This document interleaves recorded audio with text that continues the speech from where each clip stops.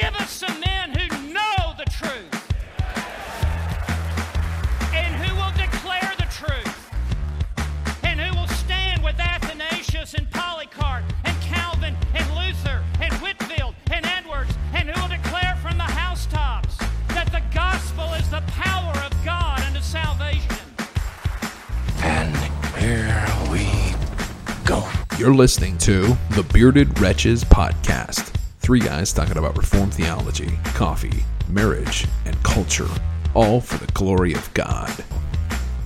Hello, everybody, and welcome to the Three Bearded Wretches podcast. My name is Aaron Vaughn, and I am very blessed to be here with my brothers in Christ, Pastor Caleb Gordon. How you doing, brother? What's up? I'm doing well. All right, and also my amazingly bearded brother over here. It's a stellar beard he rocks, everybody. Our theologian brother in Christ, Zach. How you doing, man? Doing well, brother. All right. Always a pleasure to be with my brothers in Christ. We are very blessed to be here, and today we're going to be talking about sexual immorality. So the tension. Yeah. It's a very hot topic, especially because this month is a month that the world is starting to celebrate and take pride in the flesh, and this is something that we know goes against God's standards. So we wanted to just get together in love and truth and discuss it amongst each other. So I'm going to give it away to you guys. Caleb. Yeah. So the first thing I have is, because my social media went immediately, June 1st, rainbows went everywhere. Everywhere. Like rainbows started popping up all over Seeing the place. rainbows. And, what people don't understand is originally God gave us the rainbow as a promise. Mm-hmm. Mm-hmm. And after a quite cataclysmic event. Yes. Due to immorality. There was a flood, and then it killed all of humanity except for Noah and his family. And there was all kinds of problematic issues that were taking place because of that. And God gave the rainbow as a promise that, listen, I'm never going to destroy the world with a flood, with water. Now, there's going to come a day He's going to destroy the world with fire, but that's down the ways here. Yeah. But that's another book. We're not in Revelation. We're not there tonight. So the rainbow. So popping up everywhere. So it's popping up all over the place, and the big thing is take pride. We've got, it's our Pride Month to take pride, and I posted something earlier today, and I thought about how sad it is, and I said, so this month is called Pride Month, and it's a time for people to take pride in a sin that God has explicitly condemned. And what's sad is people who engage in this sin or condone this sin are actively being worked against by God Himself. God is actively working against them, opposing the proud. Opposing the proud, and I that's why I quoted James chapter 4 verse 6. He says, "But He gives grace, more grace. Amen. Therefore, it says, God opposes the proud, but He gives grace to the humble." And so. I looked at this, and their symbol is pride. Mm-hmm. And all through the scriptures, pride on any level, whether it's immorality or pride of any type, God opposes that type of thing. But He gives grace to those that have a humble heart. Mm-hmm. And humble voices and humble lives go further. They just do. Prideful lives don't. And so tonight, I guess we want to talk about the pridefulness of immorality. Yeah. Yeah, we're gonna answer some questions. We're gonna go through here in a minute, but that's a great opening segment there, Caleb. I agree with everything that you just said, and I know Zach does too. And it's important that we discuss what we're seeing in the flesh around us and how to address it. We're gonna get into all that here in just a minute. But Zach, I'm gonna kick it over to you for just a second, just because I want you to kind of give us a synopsis of what you're seeing in our world, and basically really what it is that we need to do starting to address it as far as Christians in our walk. Yeah, sure. So what we see played out in this month of celebration, whatever it may be, really it's not a month, right? Yeah. It's year round. It's in your face. It's just more in your face during the month of June. But what we're seeing, that's your first part of your question, right? What we're seeing in general from a biblical standpoint is, yes, pride. Yeah. But it is pride being put on display in a way that is to exalt sin. It is a way in which to exalt self, to diminish God, to diminish truth, to fight against truth. And that's essentially what we're seeing in its basic form. Does that kind of answer your question? Yeah, no, absolutely. That's a great I mean, what we're seeing is people that are saying, be who you are. Right? Love is love. Just be comfortable. I see We're this gonna get into phrasing that a lot too, on yeah. social media, that be who you were meant to be, or be whatever makes you comfortable, or you be you, right? You see that all over the place. But essentially what they're saying is that you should just strive to be whatever your most deepest primal desires are. Or you should identify, right? Absolutely. You hear that word all over the place. Identify, identity.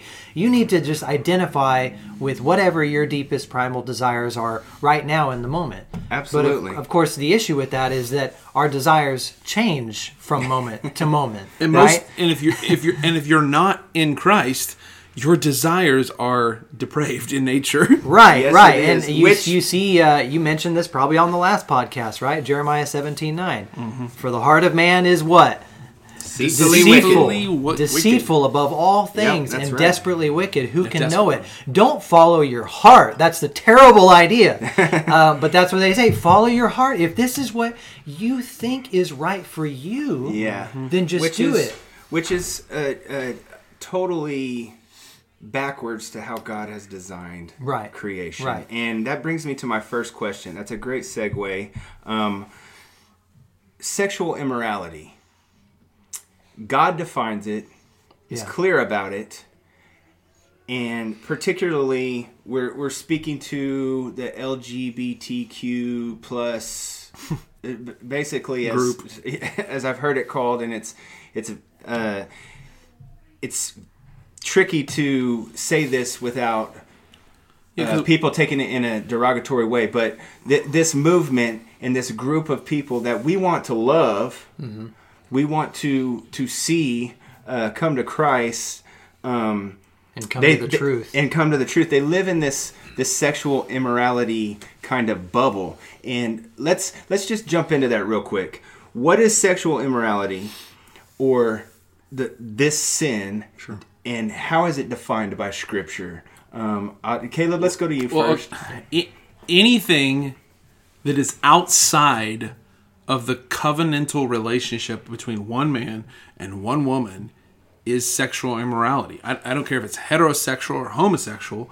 If you are outside of the confines of covenantal biblical marriage, one man, one woman, married together, if you're having sex with a man and you're a man, if you're having sex with a woman and you're a woman, if you're a man having sex with a woman and you're not married to them, any of the various combinations, whatever the combinations are. If you're into sheep and all kinds of things that in some other countries you see this regularly, I promise you. That's a weird thing. Sure. It's all and that's anything outside the confines of marriage and the proper barriers for a reason, right? And that reason is to protect you from all kinds of heartache and sin and the hurt. And the word I would use is destruction. Destruction. It is to protect you. It is for a reason. It is not meaningless, and it is not to strap you down and hold you to a set of all of these rules. And let me just say this: that people say, "Oh man, you mean you've been married to one woman for that long, man? Doesn't that get boring?" No, absolutely not. No, it's not. Not at all. It actually has progressively gotten better for me in my marriage with my wife. Absolutely. Yeah. Ryan Dobson, who's a friend of mine, and that was one of the things. He's like, man, when you first get married, you know what you have no clue what you're doing. Not a clue in the world. You have no idea. He goes, but man, like we've been married for 20 plus years. We're awesome. And isn't it crazy? Well, and you grow, and I know we're touching on the sexual aspect of marriage, but you grow in other ways. That's what I was. as well. That's what I was just going to say. You know, it's not just physically, but you're growing emotionally together. Absolutely, that connection that God has built and brought together is amazing. Man, yeah, and the trust is growing between you and your 100%. spouse, both sexually and emotionally, spiritually. physically, spiritually. Man, my wife and I, when we've been growing spiritually together over the past few years, Caleb, you've gotten to witness a lot of that. You know, it's a wonderful, beautiful, deep thing. Yes, it is. Between you and your spouse, when you are seeing things in the Scripture for the first time that you've never seen before. For me, it was several years back when I first started having my eyes open to the truths of Reformed theology and everything that encompasses under that umbrella of the Reformed doctrines of grace and everything. The historic Christianity. My goodness, yes. When you're going through that together, man, how you grow together in depth, and it brings your relationship to that next level of depth. Yeah. And it's so beautiful. I couldn't agree more. I think that connection, and it's funny to me, it's something spectacular. And like you said just a few minutes ago, God designed it to be that way for our good, to protect us from all the hurt. There's no hurt in that relationship and that connection when it's pure and it's in Christ, it's Christ-centered. But I will say this, and it brings me to a follow-up question to this first one, gentlemen. I've fallen short prior to my marriage. So did I. And I've had sexual immorality be a thing that I was a part of for a period of time, and we all fall short. And I just want to clarify something. Let me ask you this, the follow-up question is this. Is there a difference between having that sin happen in my life, and now I'm a Christian and I'm walking along and I'm trying to walk with Christ and I've repented for that, and the sin that we see on a constant basis amongst the world and the fleshly desires that we see around us? And I just want to say this. I'm trying to drive a point here, and I know you guys know what I'm trying to get to. Yeah. Is there a difference between... You're going to Romans 6:23. Absolutely. Yeah. And is there a difference between the sin, I committed this sin, I know it, I recognize it, I repent for it, and I strive to just push further into Christ in hopes that I don't fall again. Even though I know I'm a depraved creature and I live in this depraved world, but God, through His grace, gives me this insight. Anyway, I'm going to let you guys explain that question. Is there a difference between what I've referenced in my past sins and the sin that we're seeing within the LGBTQ community and that movement and that push? Mm-hmm. So 1 Corinthians chapter 6 says, it's interesting that... It's one of my favorite passages. It's a great... I said that earlier. Yeah, so you start in verse 10, 9. Or do you not know that the unrighteous will not inherit the kingdom of God? Do not be deceived, neither sexually immoral, nor idolaters, nor adulterers, nor men who practice homosexuality, nor thieves, nor greedy, nor drunkards, nor revilers or swindlers will inherit the kingdom of God. And such were some of you. So what was that tense? Were. Yeah. So there was a point. Jesus. There was a point where some of us we've done stupid things. We've fallen short. Romans 6:23 or Romans 3:23. All have sinned and fallen short of the glory of God. We've all done. Sorry, I was misquoting that. 6:23 is for the wages of sin is death, but the free gift of God is eternal life in Christ Jesus our Lord. Yeah, so probably 3:23. 3:23 is for all have fallen short. But this idea is and such were some of you, but you were washed and you were sanctified, you were justified. That church, that big church word, declared righteous, just as if I'd never sinned. And you are Christ's, and Christ is God's. That is 1 Corinthians 23, 3:23. No. I just pulled that. I was skimming through. I skimmed through that while you said that, and it's just so applicable. But so if I think you see what Caleb's getting at, and it answers your question. I think that, listen, he lists many different sins there. It's not just sexual. It's a plethora. Greedy. Yep. And if you're greedy for cash, yeah, that's one of greed, the problems. Revilers, he says. And a whole plethora of sins that get listed there. Swindler. So a lot of people like to just pick out the a lot of people stuff. will pick out certain things, will emphasize certain things. Sure. But if you notice the end, I'm going to get a little technical here. Yeah, no, please do. Just examine the grammar a little bit and examine the outcome or the subject, which none of those things, none of the people who practice those things will inherit the kingdom of God. None of them. Yeah, none. And guess what? But God. And here's the thing: if it was up to our desires, our abilities, our works, none of us would be able to inherit the kingdom of God. We would. Like, because every one of us, apart from Christ, we are depraved. Like I was saying earlier. Like if you pick that apart, all of us on some level have done something. Have we loved something more than we love Jesus? Right. Idolatry. Have you had some sort of Jesus said, if you look at a woman, so if you looked at pornography, guess what? Wait, what if you're an adulterer? What if I have a shrine of NFL players and stuff in my house, Caleb, and I make that my priority 7 days a week? Football. Then you Is are idolatry. Oh, okay. You're practicing idolatry. Anyway. Yeah. So all of these things, and God just... And I love football, by the way. Oh, yeah. I'm thankful for it. And But he lists out all these things, right? And he says, but every single time there's a but in Scripture, B-U-T, to be clear. I don't think there's any of the other. Every time there's a but in Scripture, you better pay attention. A but or a therefore, or because. Pay attention because something incredible is about to happen. Okay. But such were some of you. And so Paul makes it abundantly clear in this passage that those who practice such things deserve to die. We see that in Scripture as well. All of us have practiced one of those things. All have fallen short. All humanity has. All of us deserve the wrath of God. That's right. And yet God has provided not a way, the way to redemption and salvation, to be reconciled to himself. Christ, the Lamb who is slain before the foundations of the world, paying and atoning for the sins of all of his people.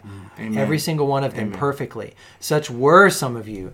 And so people will get really bent out of shape during the month of June, and I'm sure you've gotten some of this on your Facebook post, Caleb, where they say, you Christians, you just always have to hound on just this one thing. You hate the homosexuals, but you don't care about the greedy and the thieves and those people on Wall Street and rapists, these people who practice pedophiles. this and that. But they like to say that we're emphasizing that sin. Abortion, but that's not true. Now, does it receive more of an emphasis during the month of June?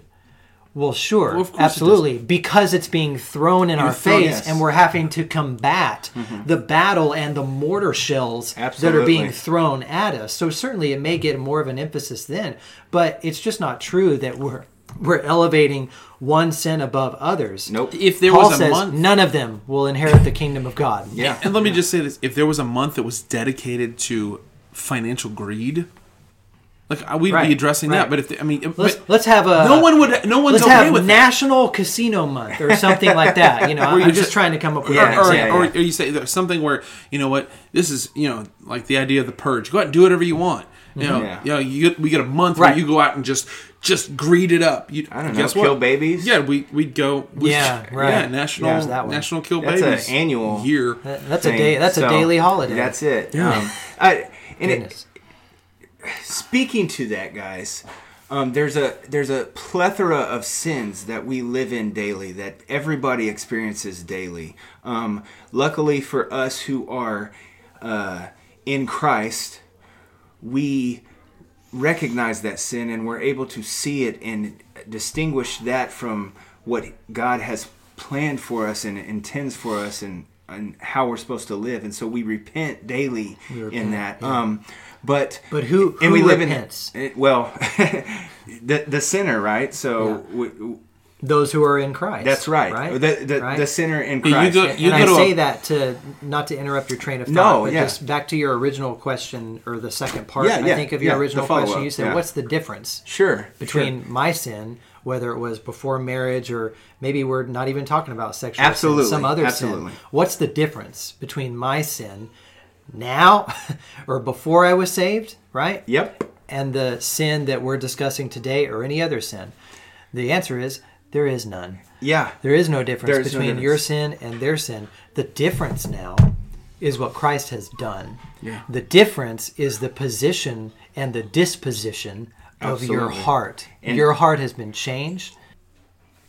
Your heart has been changed out, switched out, if you will, from a heart of stone to a heart of flesh. Ezekiel 36:26. That's one of my favorite verses. And I will give you a new heart, says God. The difference between you and the sinner that is not in Christ, we just told you the difference. It's Christ. Amen. It's the grace of God. The only difference between you and them is grace and mercy. So would you say that there is a difference in Christians versus non-Christians because of a desire to live in sin versus a desire to avoid it at all costs? Is that think about when you look at people like Matt Abolitionist. He goes out to the Pride parades. And he has his little video onto the front of his lapel there, and when he goes, he's asking, saying, "Please, I'm asking." Like, he comes from a perspective of, man, I don't want you to go to hell. I'm concerned for you. Please know that I'm concerned. And will you please not do this? And what they do, they spit in his face. They tear his signs up. They flip him off. Throw stuff at him. He's got that camera on literally for his own protection. Oh, sure, yeah. I mean, there have been multiple cases of people being But this is the tolerant. Beaten. This is the tolerant people that we're speaking of too. Sure. Is they say they're tolerant. The ones that want to be inclusive and tolerant, but yet they don't want to hear the other side presented in a respectful and rational way. They just want to yell at us. Of my arena. That's right. Sure. When Matt goes out there, he's not going in. He never goes in a condemning thing, saying in terms of, I hate you and I hope you burn. In fact, he's saying quite to the opposite. Listen, I don't want you to go to hell. I want you to repent. Please know that Christ is more than sufficient. He died for you. He loves you. Please repent of your sins. Yeah. And they're just like, no, screw you. And just, they're mean. Just to sum this all up here, I just want to say that our position as Christians is not to hate or condemn anybody, because we are not capable of condemnation. I have to be clear about that. You mean like we're not allowed to condemn people? Our judgment. Now the truth condemns. Yes, absolutely. Right. The law condemns. But we are nobody. Right. We're not to be committing the sin of pride. Absolutely. While we're doing so, like, and I'm above you, I condemn you because I'm smarter and better than you. Not in a puffed up way. Amen. We are coming in love, just trying to plead with people to see their sin based off of the sharing of the gospel. Yeah. And so, let me just transition here into this next question, guys. And this is an important one, and it's based around the topic specifically this month, what it means, what people are talking about, and that is, what does God say specifically about homosexuality? Well, and what's funny is people say, well, there's no Bible verse about it. But in reality, there is a Bible verse there's multiple, actually, Bible verses that give it. But there's specifically Romans chapter 1 that gives more information about this. So I'll give a little... And just so people can understand the full context, we're not using Romans 1 to only condemn the sin of homosexuality. That's right. There is actually quite a plethora of sins that Paul mentions throughout Romans 1, especially towards the end, starting in verse 29, where he even mentions disobedience to parents. That's right. Okay? There's a large plethora here. But what Paul is gossiping. doing... Yes, gossiping is in there, slandering, a whole list that similar to what he does in 1 Corinthians 6. Yeah. But essentially, without droning on too long here, what he does with the homosexuality in verse 26 is Paul is giving an example. He's giving an example of what it looks like when their people are suppressing the truth and unrighteousness. Depravity is allowed to reign freely and go far beyond the norms of what it should ever go. We see this in Sodom and Gomorrah, for instance, Genesis chapter 18 and 19, right? And so that's what Paul's doing here. So before you get the accusation of, Romans 1 doesn't just harp on homosexuality. You're right. Right. Yes, Paul and amen. provides a very specific example stating That's that right. this is what it looks like when it goes.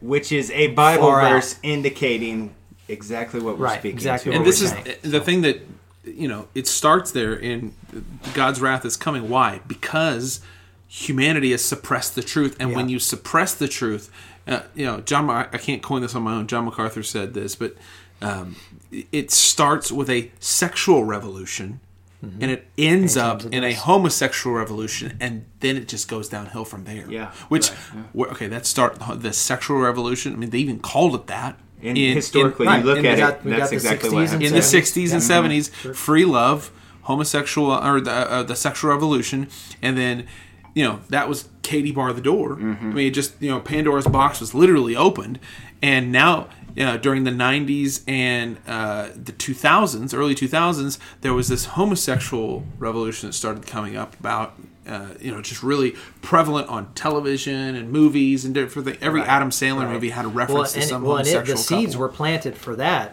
even earlier. Oh, yeah, for sure. Yeah, right? yeah. You I mean, saw you a lot can of go that all the way in back the to 80s Europe and the indoctrination almost of orgies and things like that, The where bathhouse. kind of as a worship. the bathhouse a worship type situations as But then it well. goes, so it starts with the sexual revolution, then it goes into the homosexual revolution, then it gets into even weirder into the perversion that we're beginning to see now, pedophilia. Right. And further and further, the word that comes to mind for me is debased. yeah, And absolutely. why? Back to the question, why? Because at the beginning of this, we suppressed the truth. Yeah, that's right. Yeah. So- And so that word for, sorry to interrupt. No, so no, for yeah, the go suppression, for it. just so we're clear, the best illustration I ever heard of that is if you're ever in a pool and you've got a large beach ball, I mean a big one that's like half the size of your torso or bigger, and you're trying to push and shove that beach ball under the water and hold it down. It's not easy, right? If you're like, Aaron, you're a big guy. It's rolling right underneath me and coming right out, man. It's going to pop up from behind you. It's difficult to hold an air-filled object like that underwater, right? And that's a great illustration. That's what's meant by this word is to hold it down, to press it, and to push. It's an active verb. There's effort involved to push. Take the truth of God and say, no, I don't want that, and to shove it down under the water. And it is not a random thing. I'm just going to add the caveat to that. That is a intentional, focused desire. It's an intentional, active verb. That is the state of all depraved mankind. That's right. Let me ask you guys this. In follow-up to that question, is there any exception? Because, I hear a lot when I've had these conversations in the past with people who aren't Christians. Being a Christian, they'll always say, okay, well, what about eunuchs or people who are born with, microgenitalia? And they'll bring up all these just ambiguities other and stuff. stuff. Yeah. And what do you guys say to those people? Well, Jesus said, because people say, well, I was born this way. Well, Jesus said, you must be born again. Right. You must be born again. You must die to the fleshly desires. I mean, I was born with a proclivity towards beautiful women. I think women are, Women are beautiful creatures. Women are beautiful creatures, and guess what? And amen to God for that. I have a beautiful wife. I'm very thankful for that. So the idea that is here is no one is going to look at me and say, if I said, man, guys, listen, I can't help myself. I was born this way, and I like beautiful women. I can't help but sleeping with them because they're beautiful. You'd look at me and say, what? What would you look at me and say? You say, Caleb, you're out of your stinking mind. You're crazy. You're bro. crazy. You need to control yourself. Yeah. They have multiple shows too on some of these programs that we see that deal specifically with infidelity and the problems associated with infidelity. Right. it's okay to have multiple partners within a different setting. Yeah. You know what I mean? Yeah. So, But if I could, to more directly answer your question, because people will always go there. The eunuchs and the... What about the ambiguities? Those are that are born with legitimate hermaphrodite type situations. Sure. They've got the ambiguous organs, whatever the case may be.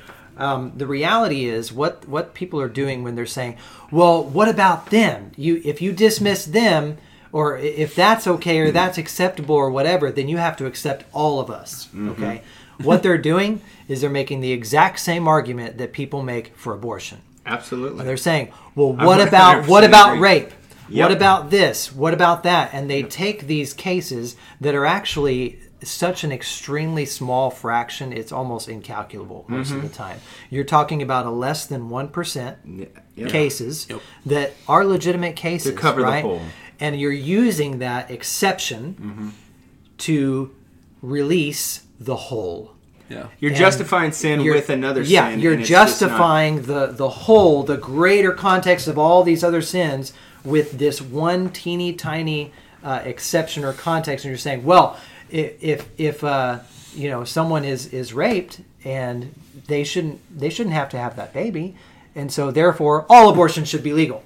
So the floodgates open. Yeah. And so they're making the same argument when they're saying, well, people with ambiguous genitalia or whatever the case may be, because that's a thing, therefore all sexual immorality should be allowed.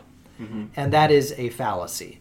That is a fallacious agree. Argument that does not follow. That's what's called a non sequitur. Sure. And so, yes, there are those situations with ambiguity, with sexual deformities that people are born with. Yes, we live in a sinful, fallen world, and all those things are products of this sinful, fallen world. But that doesn't make an excuse for you to sin. Even with those ambiguities, people are born with an XX or an XY. Absolutely. Genealogy matters. And that's what I was going to biology go to. Matters. Specifically is the biology of it. Yeah. A question like that can be answered specifically with biology. Right. With our chromosomes and how we are defined by God, our Creator, who made us special, male and female, and made us in His image. Yeah. Right. And our physical anatomy does not define, we're not defined by our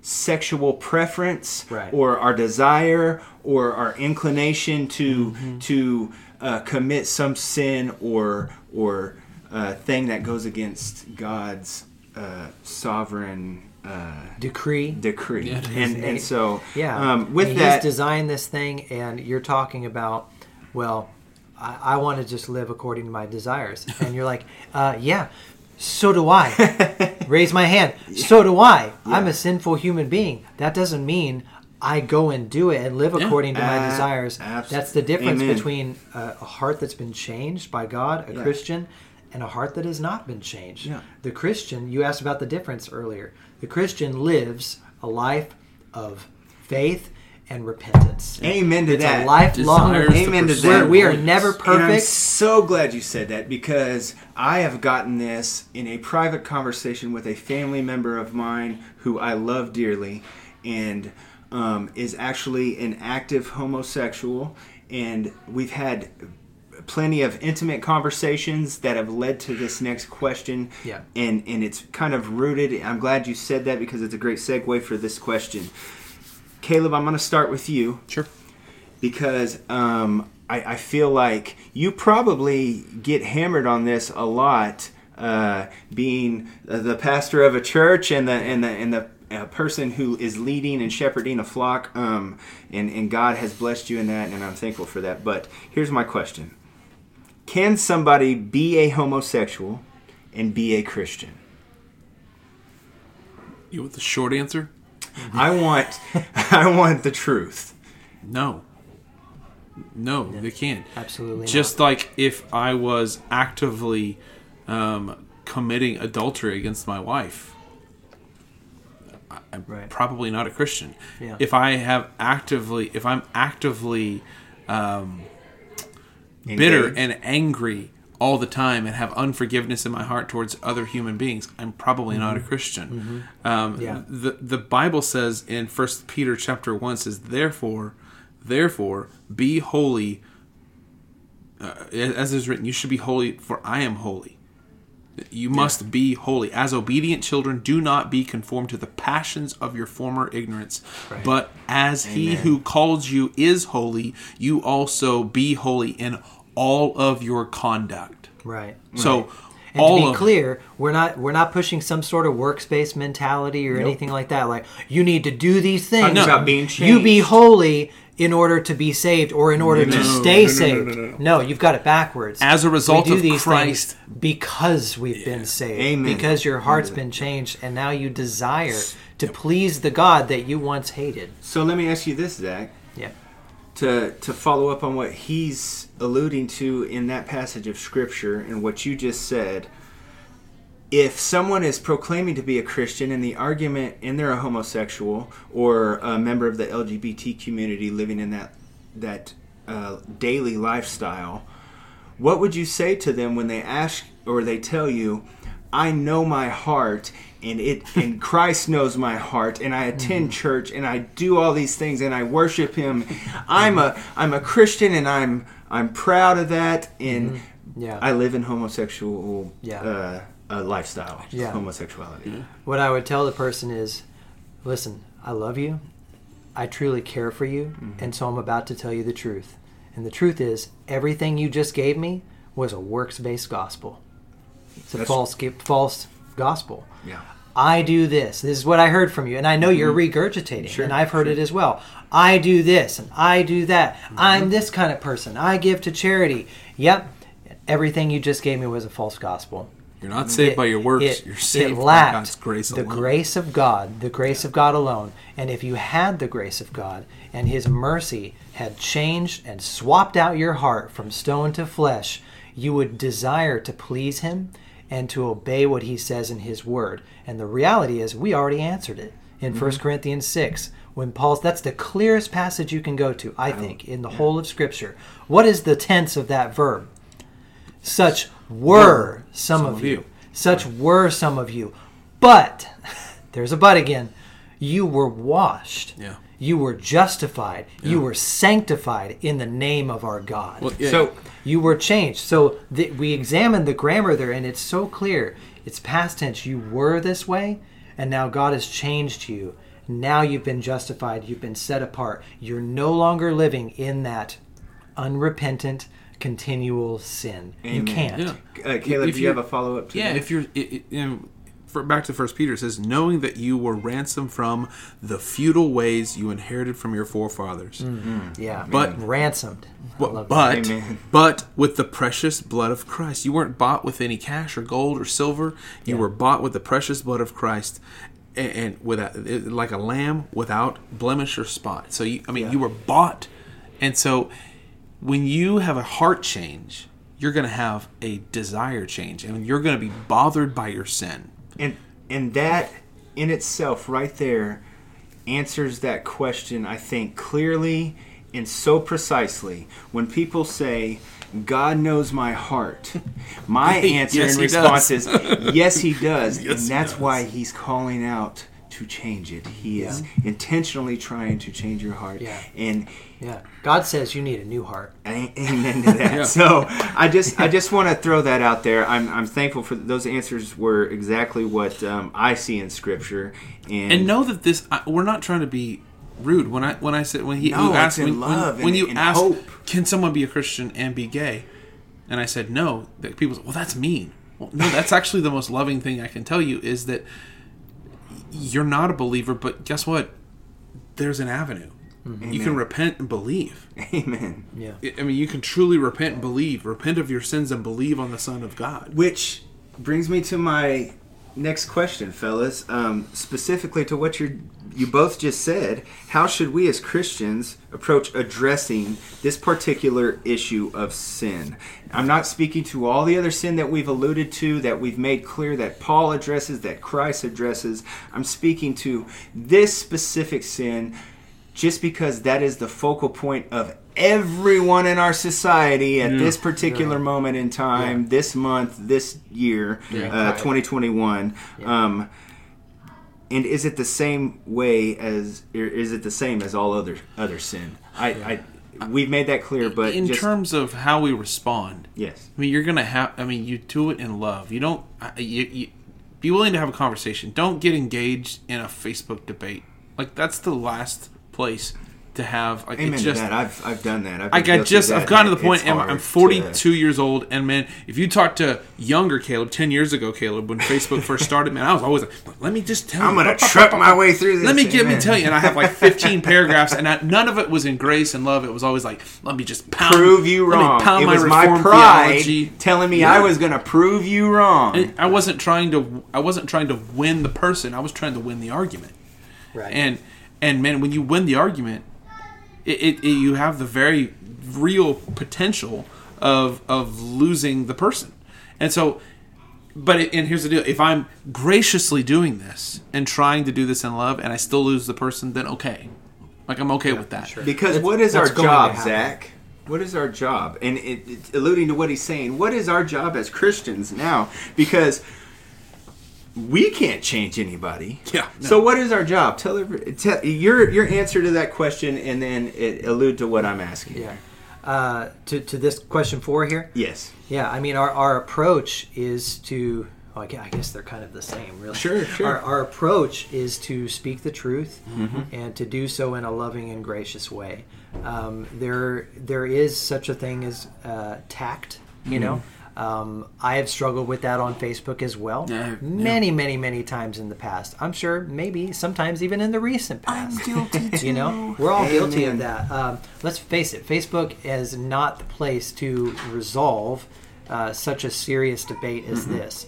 And the reality is, when you ask many people, hey, would you like to meet face to face? Let's go talk about this, get a coffee, I'll shut you down real quick. Most people are going to reject you. It's uncomfortable, and they don't want to do that. It's very uncomfortable, and they don't want the confrontation. But that's the reality. We approach it head on, with boldness, with the truth, in love and grace and compassion.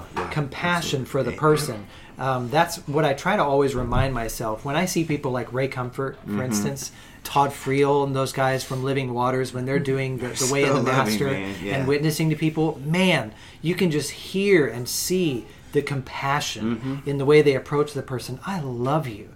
And they just express the love and compassion towards this person that Christ would. Yeah. And yet, they give them the truth, which hurts.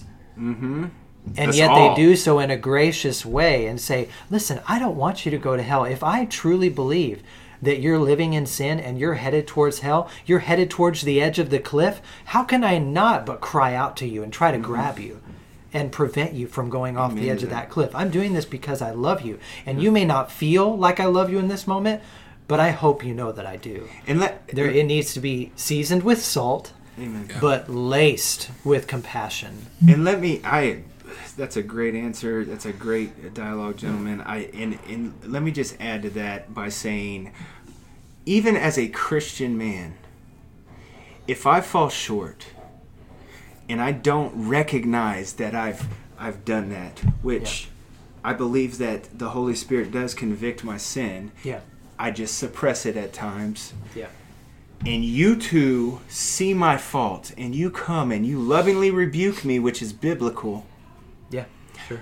That pain and that hurt that I feel from you guys, it's not from you guys rebuking me. It's from the shame of that sin that I've committed. And it is the same feeling that I had upon realizing that I'm a sinner when God saved me. It's that same feeling. And I don't... Yes. Yeah. And I don't want to make the improper distinction saying that there's a difference between that and the one that you're speaking to now. When we address others in love as Christians, we know it hurts. Right. Because we have experienced it ourselves. And that's all I wanted to kind of say to wrap that up in I agree with everything that you both just said. One last thing I want to get to, fellas, before we go to our final thoughts, and we can make this pretty quick, is I hear all the time Who are you to judge? Aren't we supposed to love the sinner, hate the sin, and love is love? Those are like if I could create a banner for this specific movement and the sin that we see within this movement, that would be on the banner, I guarantee you. Well, yeah, what do you guys say to that, and how would you address it from a biblical standpoint, from a Christian worldview? Please, whoever wants to go first, and then the other follow. Sure. First off, the whole ideology of love the sinner, hate the sin is nowhere in Scripture. So I'll just throw that out there right now. If you thought it was in Scripture, I'm sorry. I apologize. It's not. The reality is that I'm about to throw some hard truth here right now, gentlemen. In quoting R.C. Sproul here, God does not throw just the sin into hell. He throws the sinner into hell. Yep. Okay? Yeah. And that's some hard truth, and it's meant with grace and with love towards all of you who may listen. This is the truth. God throws the sinner into hell. We're told in Psalm 5, I believe it is, that God is a God who feels righteous indignation every day. That indignation is anger towards the sinner, even hatred towards what? The sinner. The sinner that hates him, that suppresses the truth in righteousness, that in unrighteousness, that blasphemes his name. God is angry with the wicked every day. That is what Scripture says. So we need to dispel with this love the sinner, hate the sin. However, it is true that we should love the sinner. Let me be clear. Amen. We love the sinner. We show them grace and compassion like I was just saying. Because we were once just like them. We were once just like them. But we give them the truth. And we present the truth based on what? Scripture, the Word of God. And we explain to them, you may say love is love. Let me explain to you what the Word of God says love is. Amen. And you can go to 1 Corinthians, is it chapter 13, right? The love chapter explained it. This is what God says love is. Are you living in this way? Is this what love looks like to you? We go to the Scripture. And guess what? The Scripture is a two-edged sword. It convicts, it hurts, it's painful, and they may say, you're unloving for sharing that with me. But you're not. You do it with grace and compassion. This is what God's Word says, and I can only tell you the truth because I truly do care about you, and I know that you're headed for destruction, and I don't want that for you. And what a lot of people do is they'll jump to Matthew chapter 7. Yep, and I've got John 7 for you. and they'll jump in and it says, "Judge not, lest you be judged." And that's as far. They don't go into verse 2. They leave it at verse 1. You know what I heard that verse called one time? The favorite verse of the atheist. Listen, if you have a verse that's a favorite of atheists, you may want to examine what the actual meaning of that verse is. Keep reading it. I mean, if you go down through verse 6, starting in 1 through 6, the idea is in context. Before you make a judgment, check everything. Understand your own sin. Understand the circumstance. Look at your own life first. Yeah. Get yourself. Why do you see the speck in your brother's eye, but you don't notice the log that's in your own eye? So what he's condemning is hypocritical judgment, which I've had thrown in my face, and I've actually recently had a discussion on social media about this specific point. But continue. Yeah. But then in verse 5 he says, "You hypocrite! First, you hypocrite." There's the point. There it is. You hypocrite! Amen. Take the log out of your own eye. Take it out of your eye, and then you'll see clearly to take the speck out of your brother's eye. Right. So guess what? I can judge, but I need to do it correctly. Right. And I need to do it. I need to clean up my own house first. Yeah. Which is what John 7 actually says. You just said rightly. John 7 verse 23 or 24. Do not judge by appearances, but judge with right judgment or with righteous judgment. We are, in fact, called to judge, Christian. Yep. But you are to judge rightly. Well, how do I do that, you may ask? You judge rightly according to the standard of the Word of God. The standard of the Scriptures. I'm not the standard. That's what you were just about to say. Yeah, I'm subjective. You're subjective, you're subjective. When we judge rightly, we can only do so by the objective That's right. standard of the God's Word of God. So you judge right. And people say, well, only God can judge man. I say, absolutely, and that should terrify you. Yeah, you should Right. be Absolutely. so Let me tell you what fearful. His Word says. Yes, please do. Yeah. You know, And when you yeah. do that, people go, oh, wait. Right. And then they'll, But many times, a lot of those arguments... But that's your God. Yeah. Oh, sorry, okay, no, yeah. no, I'm just Right. kidding. I'm just. But this is just, that's where it'll go. This is Yeah. a basic apologetic methodology. It's very Yeah, simple. Absolutely. And that is, when someone quotes a single verse like that to you Mm-hmm. out of Matthew, judge not lest you be judged, you just simply ask one question. What's the context of that chapter? Can you please inform me of that?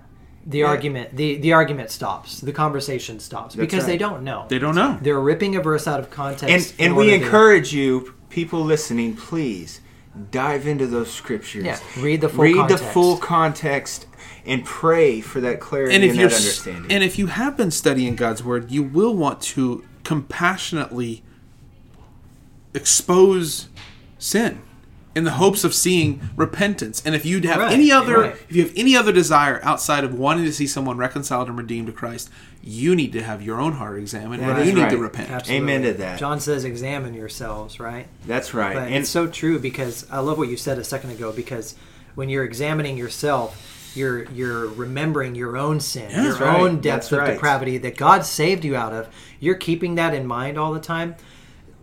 The basis for me calling out other sin that I see out in the world should not be to prove them wrong, like you said, Caleb. Should not be to win an argument.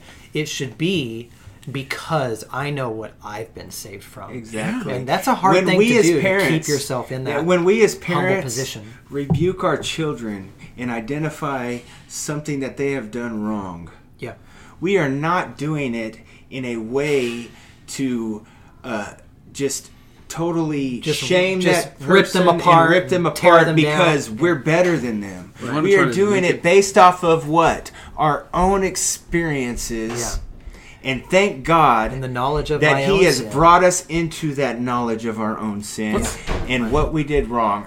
With that, fellas, some final thoughts. I want us to kind of go through what we want our final message to be for those who are listening, those who hear this, and maybe you're a member of the LGBTQ community, or you're an atheist, or you're somebody who is living a lifestyle that is in contrast to what Scripture calls you to live, and you're apart from Christ right now. What would your heart's cry be to these people right now? Let's give some final thoughts, and I'll share one little thing with us, and then I'll let you guys go if that's okay with you guys. Go for it. Yeah. Galatians 5, starting in verse 16. I'm going to read through this and just go from there.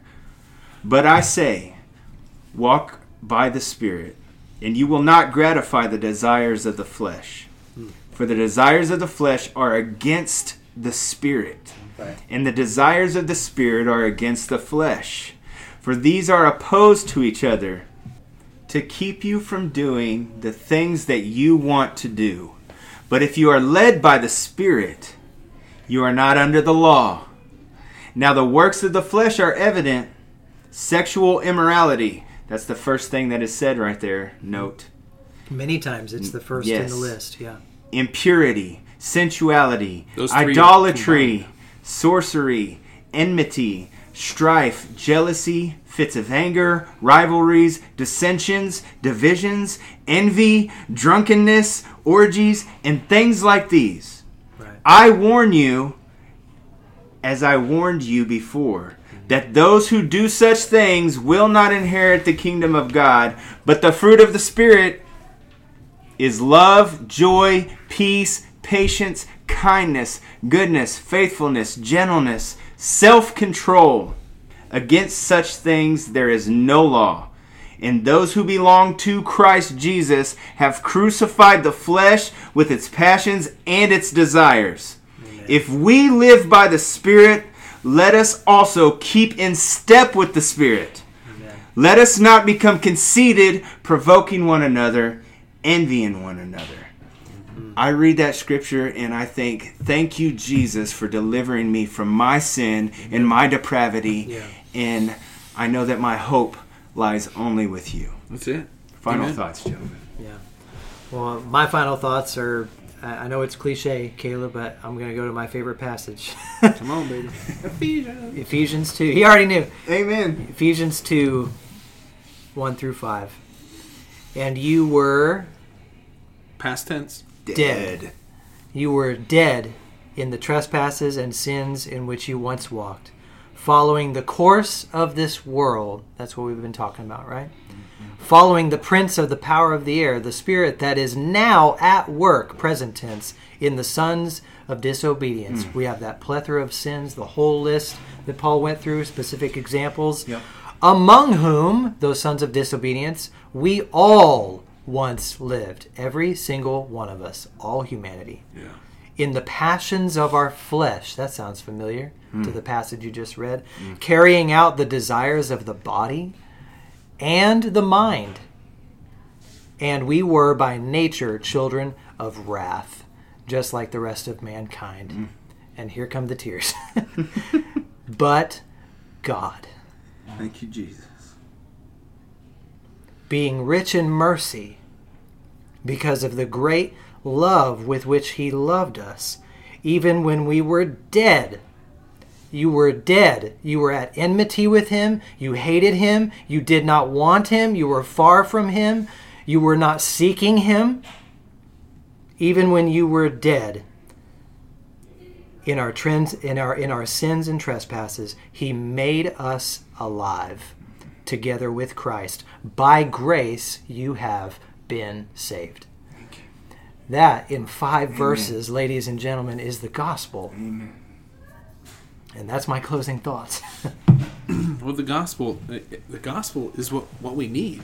Above all else, the gospel is the only way that we're going to get anywhere close to what God's called us to do. Yeah. John chapter 14 says this. This is Jesus speaking. He says, if you love me. So if you claim to love Christ, you claim to follow Christ, you claim to know Jesus and follow him. Yeah. If you love me, you will keep my commandments. You will keep my commandments. Right. And he keeps going and he says, if anyone loves me, in verse 23, he will keep my word, and my Father will love him, and we will come to him and make our home with him. Whoever does not love me does not keep my words.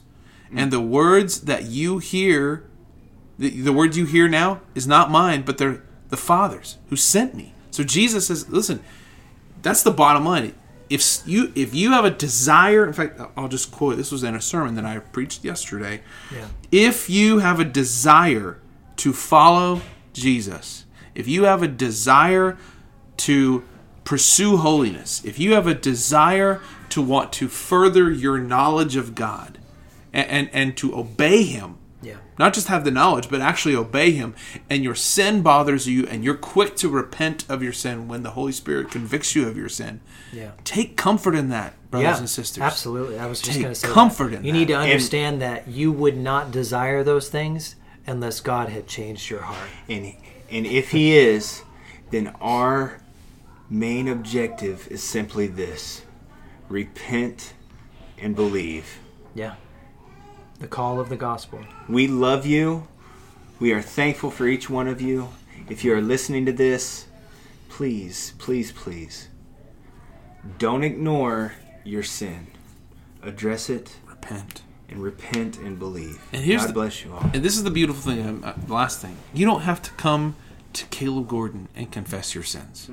Because Caleb Gordon is not going to forgive you. You don't go to Zach Costello and say, Zach, I am so sorry, please forgive me of my sins. Right. Zach can't do it. Would you absolve me? Aaron can't do that either. I can't do The that. only person that you need to repent to is Christ. Wait, Tony Robbins can't tell me how to save myself? I'll tell you right now, no. I'm sorry.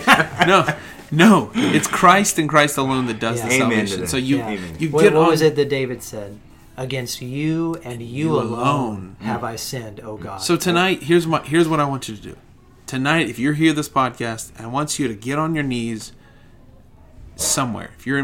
I like to get on my knees in my living room in the dark, when no one's around, not doing a show, just getting before God and putting my face in my couch and just crying out to Jesus, saying, God, have mercy on me, a sinner. Yeah. And this is the beautiful truth. 1 John 1:9 says, if you confess your sins, He, Jesus, is the faithful one. He is faithful and just to forgive you and to cleanse you from all of your unrighteousness. Amen. That is the good news of who Jesus is. Come to Christ and live. Amen. Amen. Yeah. Love you guys. Thanks for listening to us.